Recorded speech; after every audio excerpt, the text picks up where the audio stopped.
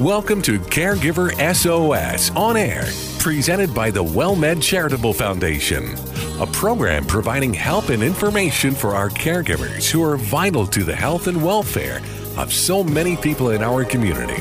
You can hear Caregiver SOS On Air Sundays at 6 p.m. on 9:30 a.m. The Answer. And now, here are your hosts, Ron Aaron and Carol Zernial. Well, thank you so much for joining us on Caregiver SOS On Air. I'm Ron Aaron. Carol Zernial is on special assignment in Washington, D.C.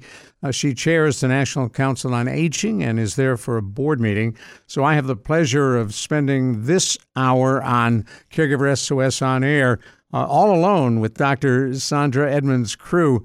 She is the Dean of the Howard University School of Social Work, holds a bachelor's in social work and a master's in social work from the National Catholic School of Social Services at Catholic University, earned her PhD in social work from Howard University, and is a member of the Academy of Certified Social Workers. And I guess the answer is, if you need a social worker, call Dr. Crew. Thanks for coming on. Thank you. It's a pleasure to be here.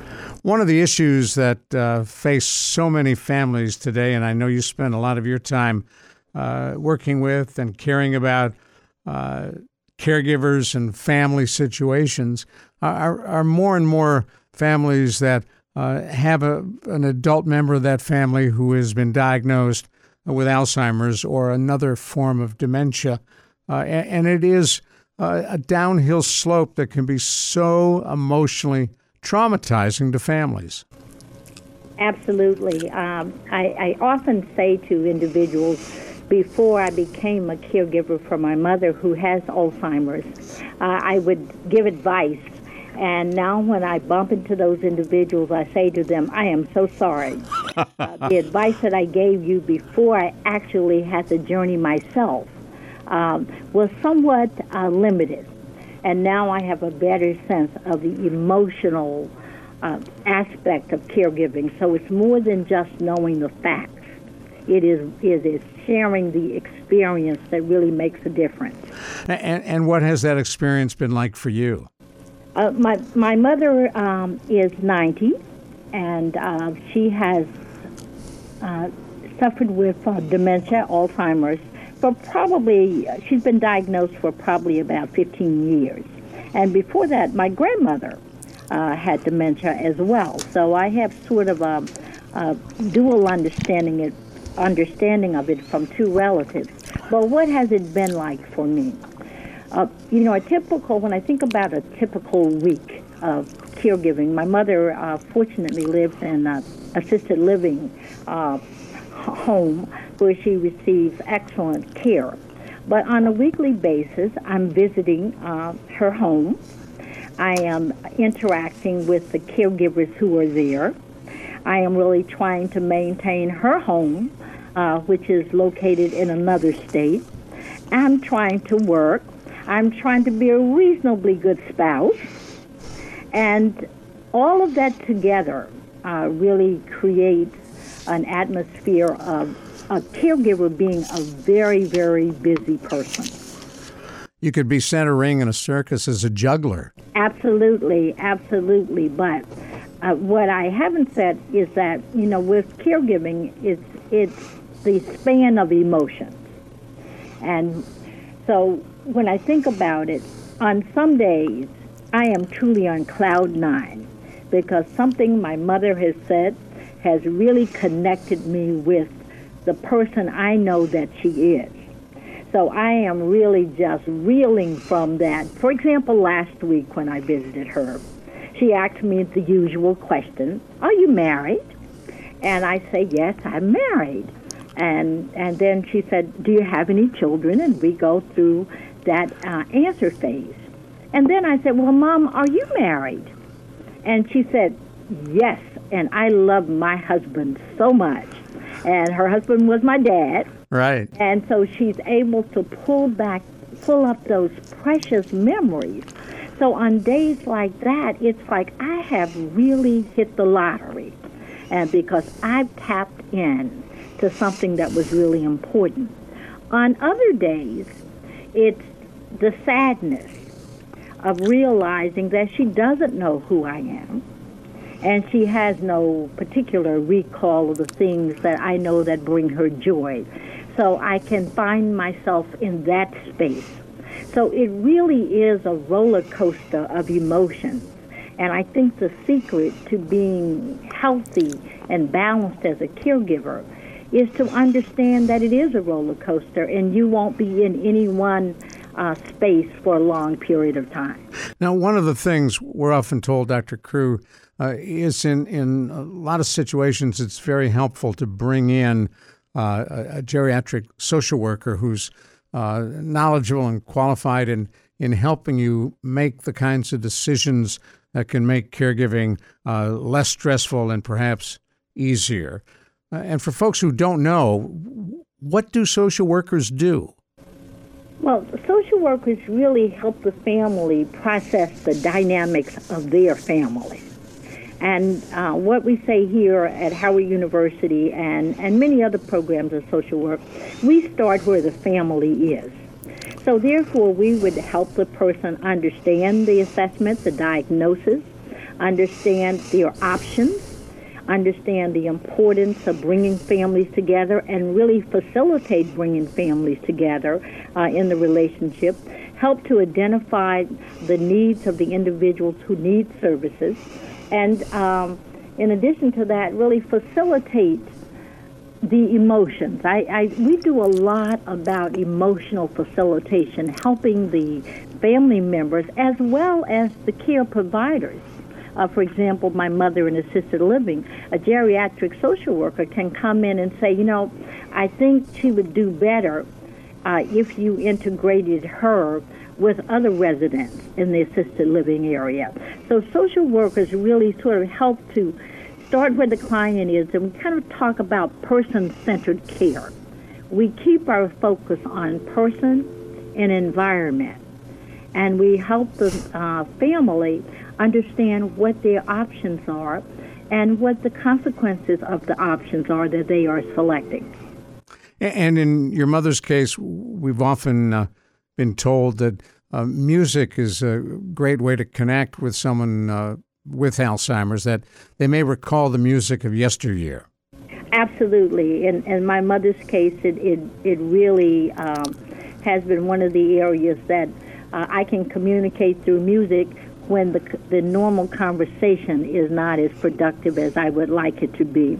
So what we see is that many people are using their iPod, so I use the old-fashioned CD with my mother and play gospel music on Sunday. And so even though when she's not communicating with me, I can see the foot tapping and the hands bobbing and the head bobbing and all of that kind of things. But once she does that, I see that she's more intact with me. So I think it taps into those times in the earlier days during their upbringing, but also during the time of child rearing. Because very often the children who are coming in, adult children, are really more attached to the parents through their generational music than it is through their parents' generational music. And I find with my mother, she is as excited about Motown as she was about the earlier music during her days, such as Duke Ellington. Now, Barry Best and I are both smiling because you used the term that just brought laughter to the studio, which was, I use that old-fashioned technology, CDs. Yes. And for your mother, the old-fashioned technology probably would have been vinyl. Absolutely. 45 RPM. Yeah, you got it. We won't go back beyond that. But absolutely. But I think since we were all in college, right, we sort of brought her on up to speed, and that's sort of the last technology. Oh, that's cool. But I can put my iPhone and have her listen through the ear headset, and she's perfectly in tune with that. If you've just joined us, we're talking with Sandra Edmonds Crew. She's a PhD in social work, is Dean of the Howard University School of Social Work in Washington, D.C. I'm Ron Aaron. Carol Zernial on special assignment today, chairman of the board of the National Council on Aging, and she is heading to exactly where Sandra hangs out, Washington, D.C., where they have a board meeting coming up. Now, folks who are listening, Sandra, I spent a lot of years in Washington, D.C., and am quite familiar with Howard University and its incredible reputation as an outstanding, not only school of social work, but law school and med school. Tell us a little bit about Howard for those who aren't familiar with it. Howard University, again, is located in the nation's capital, and we are about to celebrate our sesquicentennial, meaning 150 years of education for the nation and the global community. We have liberal arts, we have professional schools, we have the STEM areas, with particular as medical college, and so we're sort of the full package. Law school, as you said, many people know us because of the legendary Thurgood Marshall. Right. And his role here at Howard University and really focusing on social justice. And we find all of our programs have that focus. We focus on the human condition and what it takes to address oppression, not only in the local community, but globally. At the School of Social Work, we are now celebrating 80 years of social work education. And a part of that is working with older persons, making sure that we are not simply looking at one aspect of family, because what you realize now, along with the rest of us, is that we are often in the older age category longer than we are in other stages of life. So we're really focused on looking at aging using a life course perspective. And that's sort of how it ties in with Howard University, meaning that I'm always concerned about what happens to you in a younger age follows you to older age. I often tell my students that aging is sort of like a hitchhiker. It really, what happens to you during your youth and determines the outcome that you will have later in life. All right, now stay with us just a minute. We're going to come right back to you and follow up on that because it's a fascinating point that you were making. I'm Ron Aaron, along with Sandra Edmonds-Crew. Dr. Crew is at Howard University School of Social Work, where she's the dean. You hear us on 9:30 a.m. The Answer, Caregiver SOS on air. 10 years ago, Dr. George Rapier founded the WellMed Charitable Foundation. His goal, to support seniors and their caregivers in our community. Today, the WellMed Charitable Foundation has contributed millions to local senior programs that focus wellness, prevention, and living with chronic illness.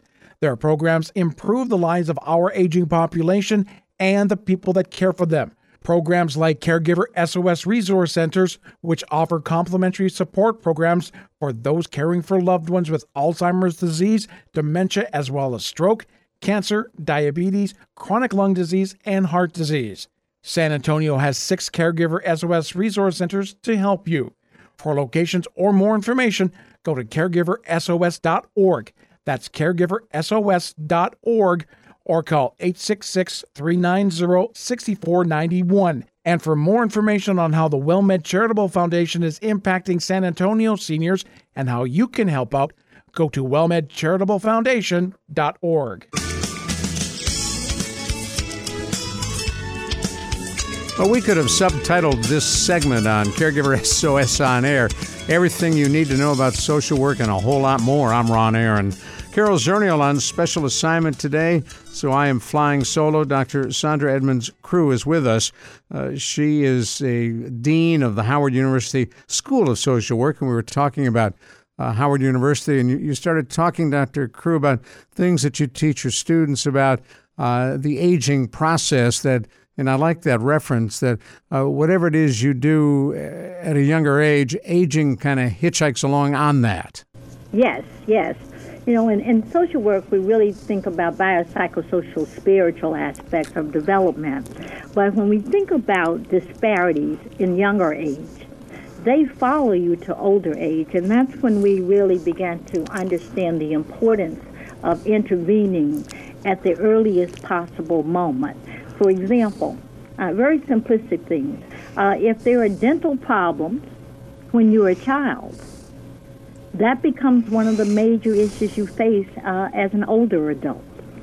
So when we here at Howard, we have the opportunity to work with our dental college and making sure that we're sort of looking not only at the aspect of social work where we're really trying to connect the family systems together, we're looking at the other interprofessional systems that go along to focus on quality of life. So when I kind of talk about age sort of representing the cumulative advantage or disadvantage of early life, that is the framework in which we really present aging here. Understanding the cultural importance, the importance of culture, cultural intelligence when working with the family.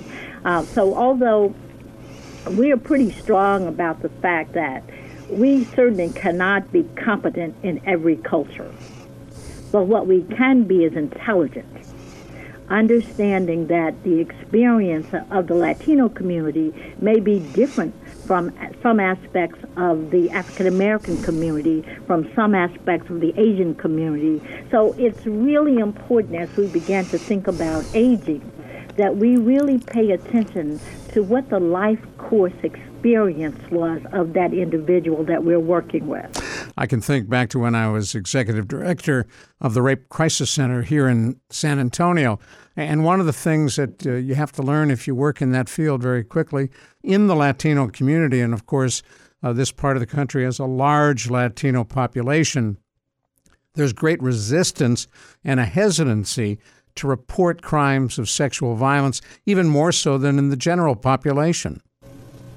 Absolutely. And one of the things I know in working with the Latino community is also fatalism.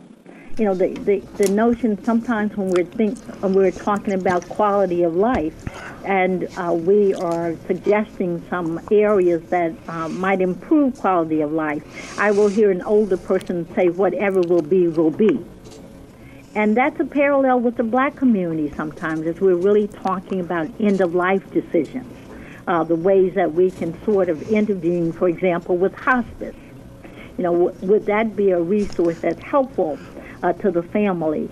We sometimes have to realize what the family feels about this. And we'll hear things such as, well, if I enroll in a program like this means that I'm predetermining my destiny. And that destiny has already been predetermined for me. So it's important that we understand that, and as social workers we do. We recognize that belief system, but we also are able to bring in more information so to give the family a choice. And if the one thing I believe firmly in as a social worker and a gerontologist is to make sure that choice is at the center of the decision-making process. We have my wife and I have 3 small children and use a number of they're wonderful babysitters, and one of them just got engaged. She happens to be Latino, and her family is putting tremendous pressure on her to have a big wedding, to invite every aunt and uncle and cousin and relative, no matter how far removed. And she doesn't want to do that. She just wants to have a small little gathering. And that's the kind of social structure you're referring to. Absolutely, absolutely. And having to navigate what the family is requesting of the person versus what the person really wants to do themselves. And as you really begin to think about aging, it's even more compelling, because one of the things I know I face as an African-American woman who has made the decision in collaboration with my 3 siblings to have my mother in assisted living is the question of, how can you do that? How can you institutionalize your mother? She's done so much for you. She and her father sacrificed so all 4 of you could get a college degree. So now in her time of need, this is what you do. So that the community pressure is that you conform to some of the practices that were used before. And there's not always the appreciation that some of those practices were possible because people lived in the same geographical area. And it was usually the older daughter who took Mama in. Exactly, and you lived in that geographical area, but also resources were different. There were not always the resources that you could have had the quality and competent care.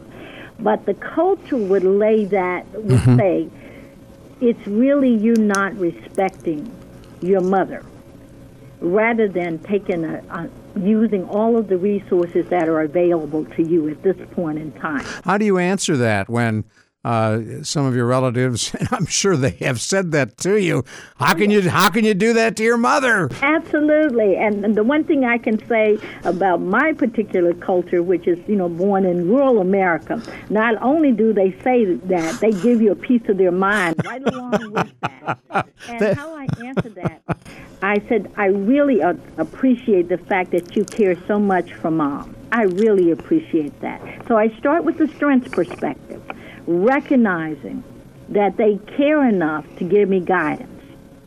And then I say, I'd love to keep Mom, but I'm so concerned about her safety. When I tried to do this, all four of us tried to do this, we found that Mom was at risk of not being safe in our homes. So we are doing this because we love her so very much. So I reframe it so that they can see the act is out of love, not of abandonment. You need to do that again so we can all write that down, because we're not alone, I'm sure, among our listeners who have that exact same criticism. Or the family and Dr. Crew, as social workers, you come across this all the time, where they have promised Mom or Dad, we will never put you in a home, and then they reach a point where they can't keep her at home. Oh, my one advice is never to make the big promise. I call that the big promise. The promise you should make is that I will give you the best care for as long as I can. I will promise to do that. I pledge with all of my heart and soul that you can count on me to give you the best that I can offer. And if that's living in your home, that is basically what I will try to do. So you're sort of giving yourself the opportunity to make the call based upon the needs of the individual. So usually when the person hears that, the focus is sometimes not so much on, will you keep me in my home? It has been shifted to, will you love me and care for me and make sure wherever I am that I'm loved and I'm cared for. So that's how I usually say, don't make the big promise, make the promise that you will always love them and care for them for as long as you are able to do that. And that's a promise that you can keep. You can always keep that promise, and you will never feel guilty when you have to make the call. Although I must say, even then, it's that little guilt. Right. When you begin to think of the time your mother or your father sacrificed for you and you did something, is there a better choice? And the other thing I often say to my social work students, it's not so much of keeping the person in the home. It's so much about their quality of life. If they're in their home and no one's happy, then what have you achieved? So sometimes we have to kind of really step back and say, why does a person want to stay in their home? It has a lot to do with they believe that's the highest quality of life that they can have. And if that can be given elsewhere, then the home is no longer the center of the attention. It is that we will visit you wherever you are. We will make sure they're good caregivers wherever you are. We will make sure that you don't have to go up and down stairs if you're not able to do that. So that's a whole different context. And for the caregiver, yourself included in that situation, you're a lot more rested, relaxed, and less stressed to give quality time when you see your mom. Absolutely. Most days of the week, my shoes match. I understand that. My mother took care of my dad. They're both deceased now, but my mom took care of my dad who had dementia. And we would ask her, Mom, maybe the time has come where you just can't do this because, he went through a lot of the traditional behaviors, wandering at night. He got a period of time. He was angry in the entire time that I lived there and saw them together. He never once raised his voice, but with Alzheimer's, of course, it wasn't him. It was the disease. He would raise his voice and yell at her. And when we would say that to her, she would say, well, I take seriously that wedding vow in sickness and in health, and we couldn't get around that. Absolutely. The same was true with my grandfather and my grandmother, where all of us professional children came and supported them in trying to relocate my grandmother to a place that was safer for her. Mm-hmm. And my granddaddy said, well, that's my wife, and you're not taking mine anywhere. Stay with me just a minute. We'll come right back. We're talking about families and caregivers and individuals with Alzheimer's and other forms of dementia.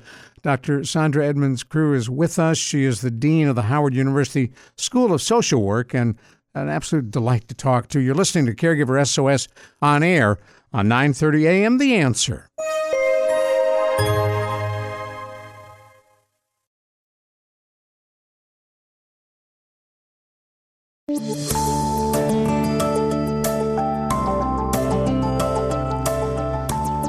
This is Caregiver SOS on air. I'm Ron Aaron. Carol Zernial, our co-host on special assignment today, is chair of the board of the National Council on Aging. She is on her way to Washington for a board meeting. With us on our Caregiver SOS on air hotline, Sandra Edmonds-Crew, who is the dean of the Howard University School of Social Work. Dr. Crew holds a variety of degrees in social work, and one of the things we're learning from you is some really great tips on how to tactfully and diplomatically manage all of the stresses that come with caregiving and family. You can move from your job right into the diplomatic corps, and they probably will have openings, whoever the next president is in Washington, D.C. Oh, that's what social workers do. It's amazing. How do you learn that? Again, I think, part of being a social worker is to reserve your judgment of the situation and allow the individuals that you are working for and with to let you know what they want. Very often we find the trouble comes when we go in with a preconceived notion of what someone wants and what someone is capable of doing. A cookie-cutter fix. Yeah, in social work we talk about the strengths perspective. Even with my mom, and I'm using my mom because I understand her story. But when I go there, I know what her strengths are. So I can reach her in ways that others can't reach her. For example, I know there's nothing she likes better than a Pepsi Cola and a honey bun. So when the things are going wrong, I can say, Mom, here's a Pepsi Cola and a honey bun.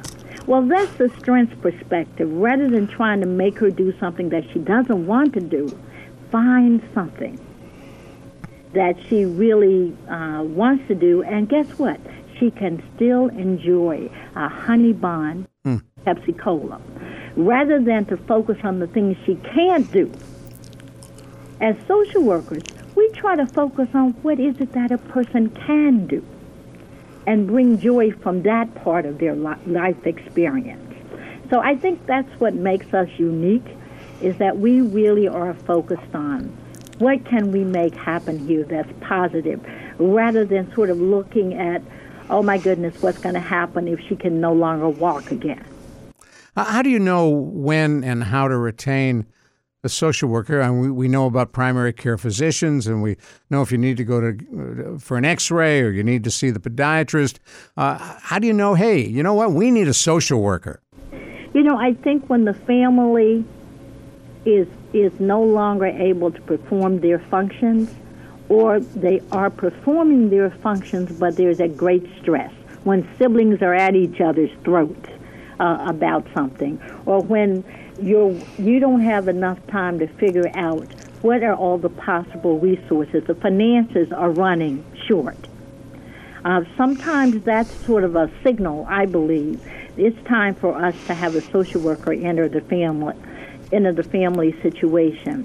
Or particularly, I don't want to minimize the whole sibling arena. When one caregiver feels like he or she is carrying the burden and they can't see that they have other resources, and the reason that they're not accessing those other resources is because they have made the decision, he or she has made the decision that I don't have help. My siblings won't help me.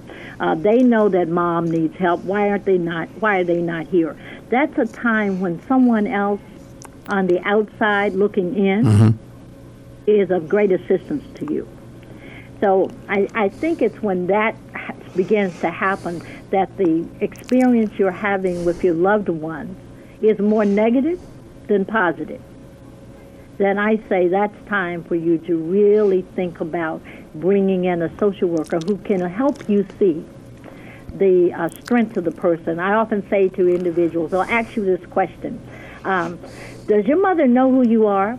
And my answer is, my mom only knows who I am about maybe 10 to 15% of the time, but I know who she is 100% of the time. That's right. We have 115% going. Yes, that's right. Social worker can help you do that.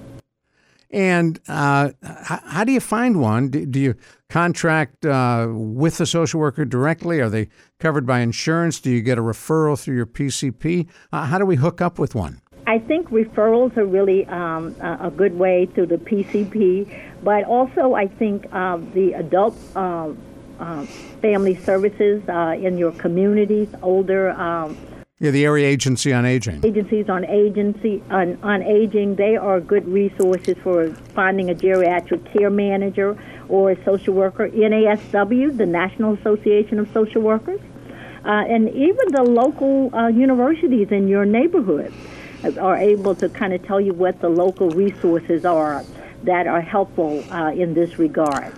So let's say I shine that light into the sky like Batman and I get a social worker, we got a problem. How do you all work? You come to the house and hang out, observe, do an assessment? It depends on the type of social worker you have, but it always starts with an assessment, a biopsychosocial spiritual assessment. And usually we do come to the home. But sometimes family caregivers need to see the social worker outside of the home. So they can talk privately with you. Talk privately. So it depends on what the situation calls for. Those social workers are in private practice. They handle it a bit differently. Usually the person goes to their office. Other social workers really are home care based, so they go to the home. So I think we are in a variety. We meet the client where the client is. And if the client needs to see us in the hospital, that's where hospital social workers are excellent resources to be connected with the whole caregiving experience. I had an experience, my brother and I, with a hospital social worker years and years ago when my mother, in her 60s at the time, broke both her wrists, pretty common as it turns out. And my dad, who should never have been driving, was driving and had in one day several accidents, and people coming in and out of the hospital parking lot had complained to management there that such and such a driver car was a hazard, and they identified my dad. So we met with the hospital social worker, a young woman who was very knowledgeable, who was very caring and compassionate. And my brother, myself, and my mom, and this social worker came up with a strategy where we would do a little intervention with my dad and let him know that we're concerned for his safety, that we love him, and maybe the time had come that he shouldn't be driving. How do you think it worked out? Well, there are probably multiple possibilities. Your dad could have listened to it and said, yes, but I'm grown. And I'm going to continue to do what I do, but I will be very careful. That's a 10-4 on that, little buddy, right? Exactly. Yeah. And then my mother... But I have known individuals to say, you know what, I hear you. Yeah. But it can happen either way. But what's important about that dialogue is options and choices. Right. And letting the older person know that there are consequences. And my experience, if dementia is involved, that's a whole different thing. Right. Well, it was. Well, you are not going to, not usually. Right. I have not seen that as of yet, but I'm still hopeful. And then my mother, of course, who was right on with the program, the minute she saw that my dad felt he was being attacked, flipped and said, "Sal's a wonderful driver. What are you all talking about?" Absolutely. And one could have predicted that would happen. Yeah. I used a strategy with my mother to have someone disable the vehicle. Well, he lost the keys finally. Absolutely. And that's what happened. So that, we have to use those strategies sometimes. But, one of the things with dementia, I always say this to my siblings, is that we are reasoning with someone who's not able to reason in that way. Well, that's a good point. So it's we want to sort of sit down and have that conversation as though we're dealing with the person who has all of the cognitive abilities. And even if they do for moments of time, it won't last enough for that decision to be their decision. So choices, it doesn't mean that you're going to go along with their decision. It means that they do understand the full range of options. Now, I'm assuming that's one of the big issues you come up with against as social workers and families is how do we get Dad to quit driving? How do we get Dad to turn over the finances is probably another one. Absolutely. And one of the things I say, once dementia is present, that is not the good time to start. We should start very early with aging parents and not think about a disease state to begin that dialogue in, and whether or not it's dementia, cancer, any other terminal illnesses. The decision about finances and driving and all of those kind of things should start earlier. So you have some foundation to build upon. But in case you're like some of us, myself included, and you wait to at the point when a crisis presents itself, then that is very, very, very difficult. And what I say is that safety is what's most important. And there will be hurt feelings, and caregivers have to realize it really isn't about them. It really isn't. Mom didn't do the things and say the things to me because she wanted to hurt Sandra. She said it because she wanted to be independent, and that's a good thing. So even though her being independent was dangerous to others and self, she didn't intend to be dangerous. So once we sort of understand that, and so all of the things, and there's some nasty things that come with statements people say about you, but you really have to realize it is the disease, it is the illness speaking, and not the person who loves me. Let's do this because we've got about a minute left. For those listening who may have a son or a daughter thinking about social work, you recommend it as a career, I would think. Absolutely. The best career out there because it's both personal and professional. And for applications to Howard University, just go online? Absolutely. www.socialwork.howard.edu. And we offer 6 fields of practice. Aging gerontology is one of those, family and child welfare, mental health, criminal justice, social work with displaced populations, health, and mental health. Well, Sandra Crew, you've been a great guest, and I want to thank you. At some point, we'd love to get you back on, and I appreciate your time. Oh, it's my pleasure, and everyone do well with your responsibility as caregivers. Thank you very much. Dr. Sandra Crew, who is at Howard University, Dean of the School of Social Work. What a great guest. Carol Zernial on special assignment, but through the magic of radio, she will rejoin us for Take 10, which follows this segment of Caregiver SOS on Air. You hear us at 9:30 a.m., The Answer.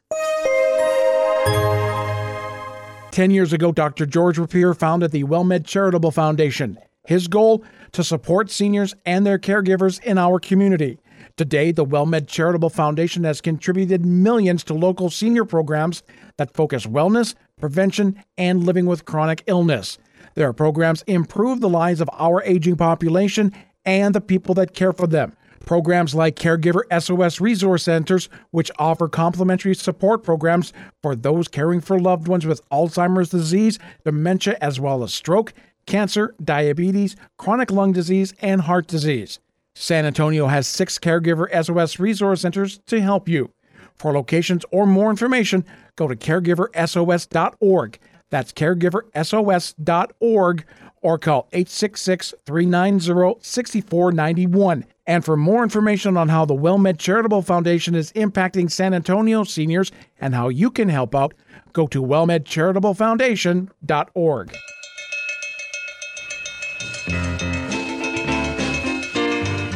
We're just sitting here on the beaches of Hawaii getting ready to talk. Music always makes me think waves of that. Are coming in. I'm Ron Aaron, along with Carol Zernial. You're listening to Take 10 on Caregiver SOS on Air, and we are joined, as we often are in our Take 10 segment, by Dr. Jamie Heisman, a nationally known expert on caregiving and addictions. Interesting combination, in fact. And Carol, you just came from 2 really important conferences dealing with aging and caregiving and all of the issues surrounding it. So you had a pretty good topic for this Take 10. Well, I thought we would talk about the state of caregiving. So, my takeaways from the White House Conference on Aging with caregiving is one of the 4 key topics, besides the fact that we don't pay our paid caregivers enough. They make $13,000 a year, which we mentioned earlier in the show.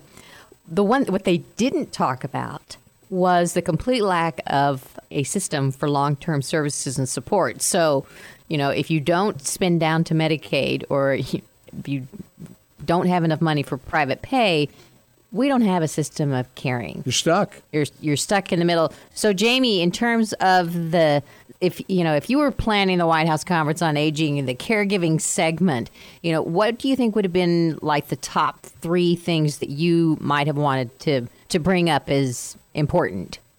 Carol, this was an open dialogue with America, and we could be authentic, square up.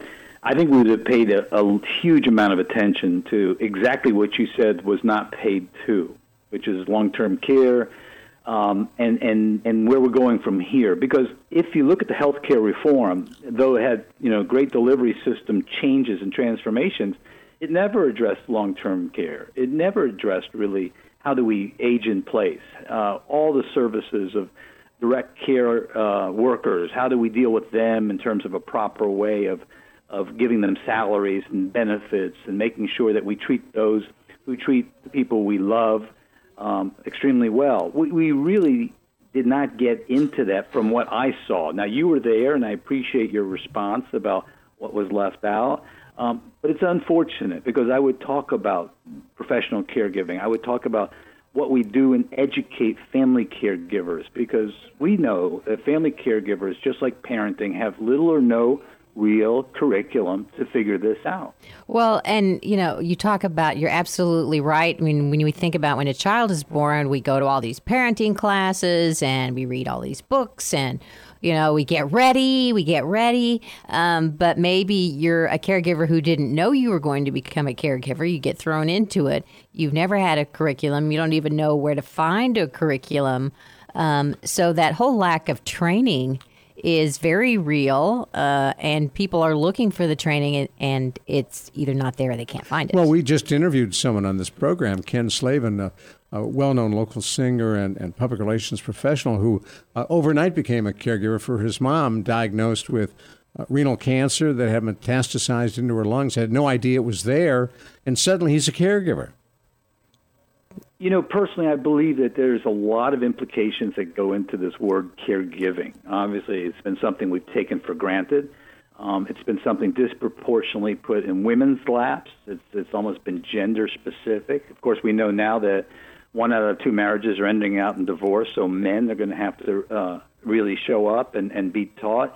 But for some reason, like many rights in our country, it's whose ox is getting gored. And for the life of me, I think they've treated this like we are all Mother Teresa's, instead of formalizing education, showing the respect, to caregivers that they deserve, knowing that if they quit, providing now $400 billion of in-kind care, our entire healthcare system would collapse. Yeah, it would be interesting if they'd had a discussion rather than spending, all of the money on the nursing home side. only still in most states, Medicaid, you have to be eligible for Medicaid to be a paid family member. If you're eligible for Medicaid, they'll let you stay at home with a family member taking care of you, and they'll pay that family member.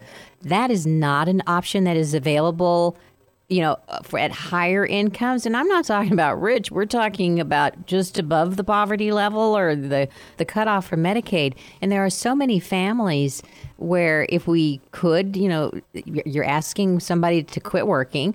We know that a woman who quits working to caregive is going to lose about $335,000 in lost income and retirement income overall. And we're asking her to do that when could we not invest some of the at the end cost of the nursing home costs and help support that family caregiver and give her some income, keep her in the working pool, but the work she's doing is keeping mom out of the nursing home. Well, is anybody looking at this with 10,000 baby boomers turning 65 every day? The numbers of caregivers are going to run out in terms of family members, and the need for professional caregivers grows. In America, as usual, we are starting to line up with the financial incentives. Now that we have, now that there are financial incentives. Right. Ours as a country, quality of care outcomes that we're being paid on, if you will, value-based health care. You see, what Carol just described, Ron, to everybody was a disease-specific sort of world that we're trying to emerge from, that fee-for-service world. If everybody, and this is not a big, high five for social workers, but if everybody in the government saw health care in a family systems approach, the way we were trained as social workers, from the beginning of time, they would know that hospitals, skilled nursing facilities, assisted living facilities need to take the responsibility, and it needs to be, I think, legislated in some way to actually bring in the caregivers through education, through sort of, how do we deal with their mental health? How do they help in the care transitions process of admissions and readmissions? How do they help with medication compliance? These, to me, are institutional responsibilities if we're looking at a value-based health system and a family systems approach. If you've just joined us, you're listening to Take 10, part of Caregiver SOS On Air. I'm Ron Aaron, along with Carol Zernial and Dr. Jamie Heisman. We're talking about the state of caregiving in America today. And with the caregiving issues that we're facing, there's where the thought, I don't think the connecting the dots has happened that often, is, we're all relying on it's like the voluntary military. We're all relying on the goodwill of families to jump in, like our guest, and take care of our parents and our spouses and our children and anybody who needs care. And that we're going to, because actually we could all sit down and say, nope, I'm not going to do that. I'm not going to take care of mom. I'm not going to take care of my husband. No, I'm not going to do that. And everything would completely fall apart. Totally. So, and China actually has legislated that. Their one-child policy has had severe implications in terms of family caregiving. And so now in China, they've codified, they literally put in laws that if you don't take care of your parents, it's a crime. And they'll kill you. So here in America, they'll throw you in jail. So somebody else has to take care of two pairs of parents. Well, I'm sure they're going to do something other than put you in jail. That's a tad counterproductive. But you may be correct. But here it's become. In China, it's become such an issue that it's actually now part of the laws. I agree with you, Carol. I think that we're looking at a volunteer group here, and that's one of the problems, I think, of the White House Conference on Aging for me, that their tagline was empowering all Americans as we age. Well, it's great to empower all Americans, but how do you empower all Americans? What is our responsibility? In fact, what is government really supposed to do if not to educate and empower and provide programming so caregivers are prepared? Right, and I think one of the things they did do at the White House Conference, they had a surprising number of private industry, a business at that particular conference, talking about technology, talking about how companies now, we talked about the financial incentives, this people are seeing, I could make money off of this crisis. Right. And they're talking about how for-profit companies and entrepreneurs are going to go into this space maybe displace some traditional providers. But it still, to me, feels patchwork. It feels a little of this, a little of that. Maybe we'll all throw it in, make chicken soup together. It's not a system. Got less than a minute left, Jamie. You get the last word. Well, like Native Americans, it's not honoring the wisdom and the life and the integrity of our seniors. If we're waiting for this financial sort of gold rush and we're making this all, again, a financial piece, I think it lacks the heart and soul of how do we honor our elders who used to be, obviously, the people that built our society, that fought our wars, that did everything for this country. I think we need to go far beyond this sort of private enterprise and, as a government, take ownership of this issue. Take 10 with Dr. Jamie Heisman and Carol Zernial. I'm Ron Aaron. Oddly enough, it'll look like we planned this out next week. The spinoff out of this topic, caregiver burnout. We talk about it on Take 10 right here on your friendly 9:30 a.m. The Answer. You've been listening to Caregiver SOS on air, presented by the WellMed Charitable Foundation. Email suggestions and comments on this radio program to radio@wellmed.net. And join your hosts Ron Aaron and Carol Zernial for another edition of Caregiver SOS on air on 9:30 a.m. The Answer. 10 years ago, Dr. George Rapier founded the WellMed Charitable Foundation. His goal, to support seniors and their caregivers in our community. Today, the WellMed Charitable Foundation has contributed millions to local senior programs that focus wellness, prevention, and living with chronic illness. Their programs improve the lives of our aging population and the people that care for them. Programs like Caregiver SOS Resource Centers, which offer complimentary support programs for those caring for loved ones with Alzheimer's disease, dementia, as well as stroke, cancer, diabetes, chronic lung disease, and heart disease. San Antonio has 6 Caregiver SOS Resource Centers to help you. For locations or more information, go to caregiversos.org. That's caregiversos.org, or call 866-390-6491. And for more information on how the WellMed Charitable Foundation is impacting San Antonio seniors and how you can help out, go to wellmedcharitablefoundation.org.